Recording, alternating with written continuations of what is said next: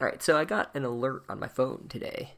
It was someone tweeting to me about the Harry Potter shit, and they were like, I listened to this shit, and I liked it.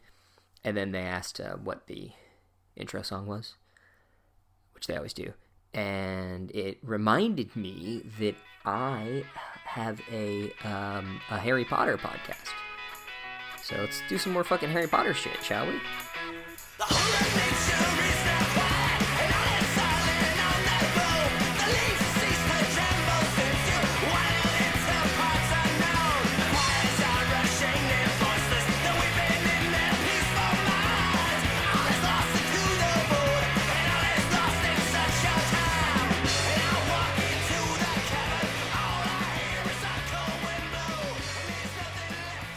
So the book opens, and we get 3 facts about Harry Potter. Fast facts about Mr. Potter. The first is that he hates summertime. So if you don't know that the reason he hates summertime is that he associates it with his abusive extended family, you just end up thinking he's like a weird fucking kid. Right? He's that's a weird summertime hating kid. What a goofball. But he's not. His hatred is actually super rational, because it's the time in his life when he is subjected to torture from his aunt and uncle. Okay, so the second fact about Harry Potter is that he loves doing his homework, but he has to do it in secret in the dead of night.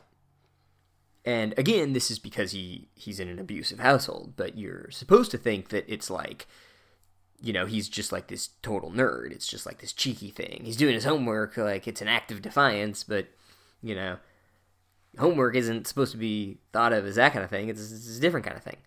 So this is like an immediate shortcut into telling you exactly what types of people this book is being targeted towards.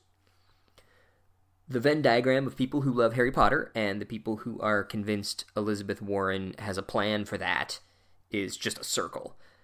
Right? Harry Potter is the wonky homework kid. And if you're a wonky homework kid, you're going to love this book.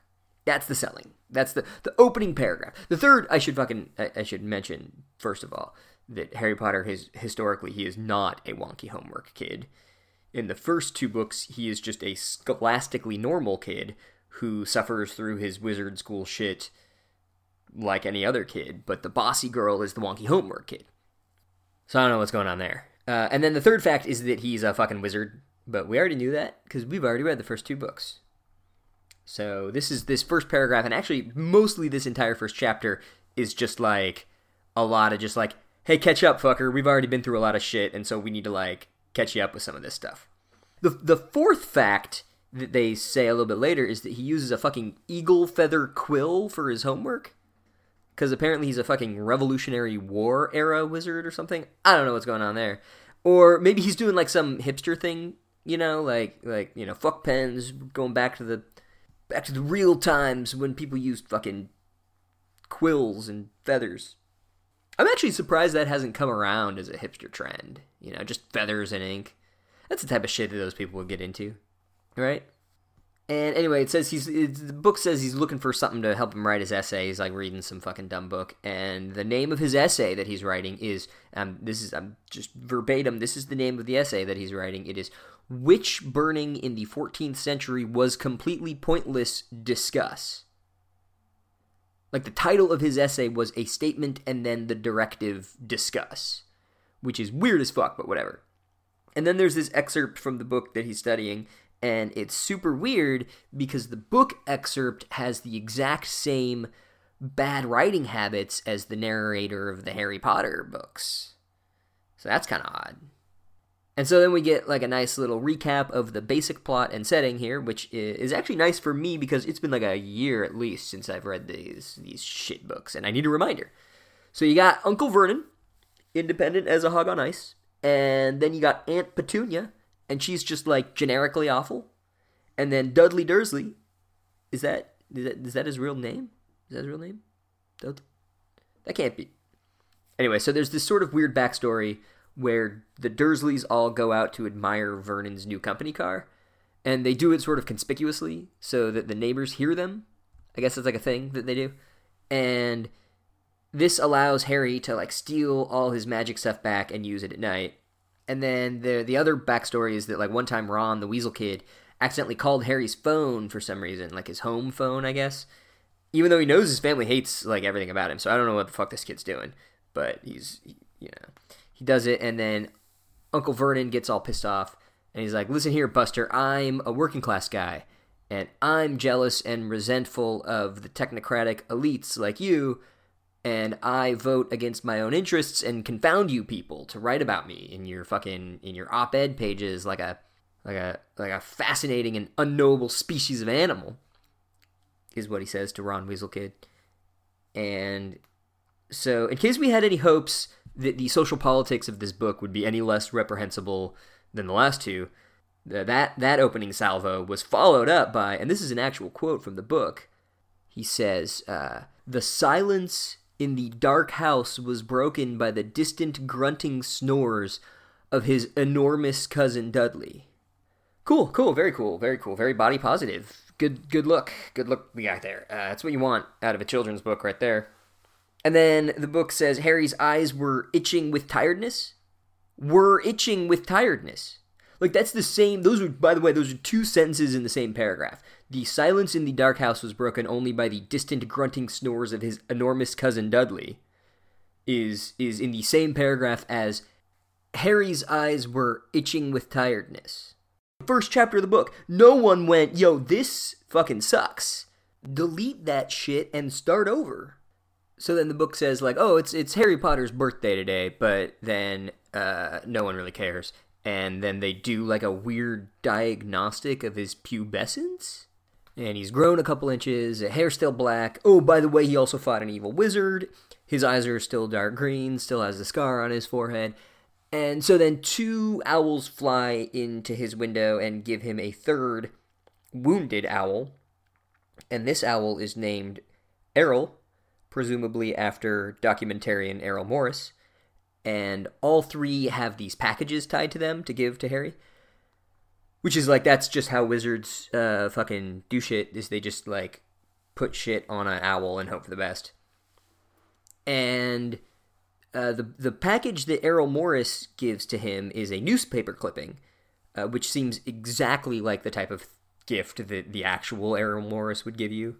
You know, like, happy birthday, city passes tax bond initiative. Deal with that. But actually, it's an article about how the Weasel family is all on vacation in Egypt. And apparently this is newsworthy. But they won some sort of prize and they got money.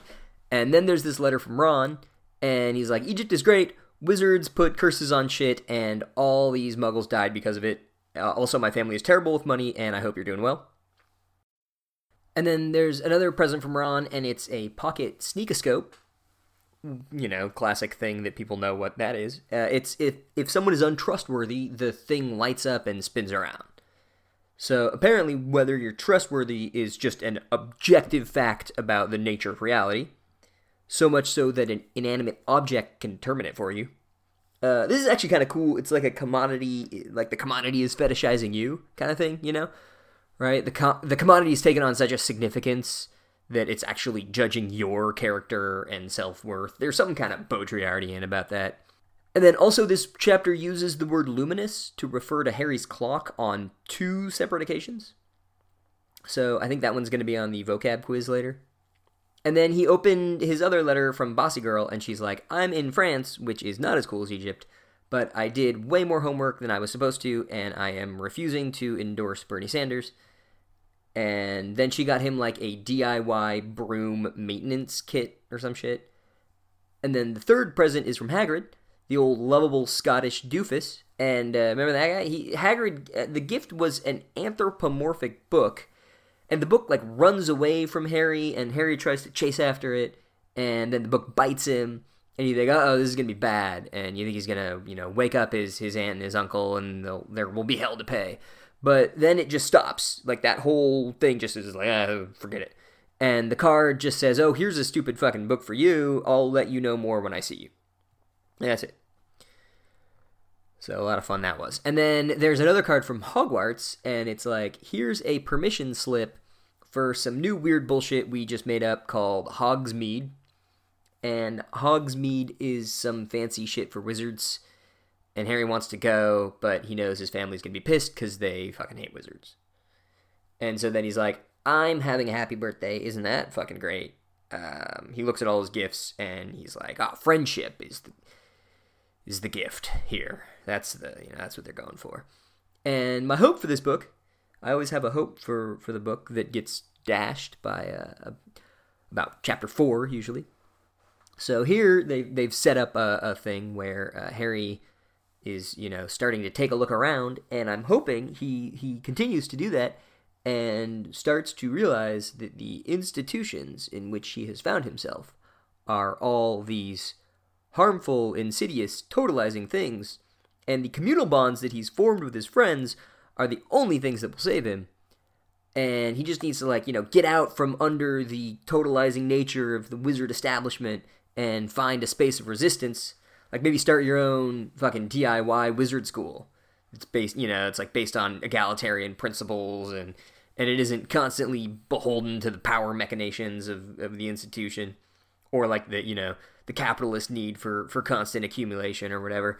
Something that prepares you not for power but for service. That sort of thing. Just reconstitutes your entire ontology, and you find ways to resist and transgress the totalizing nature of the wizarding world. But I don't think that's going to happen, because this book is a constant disappointment in my life.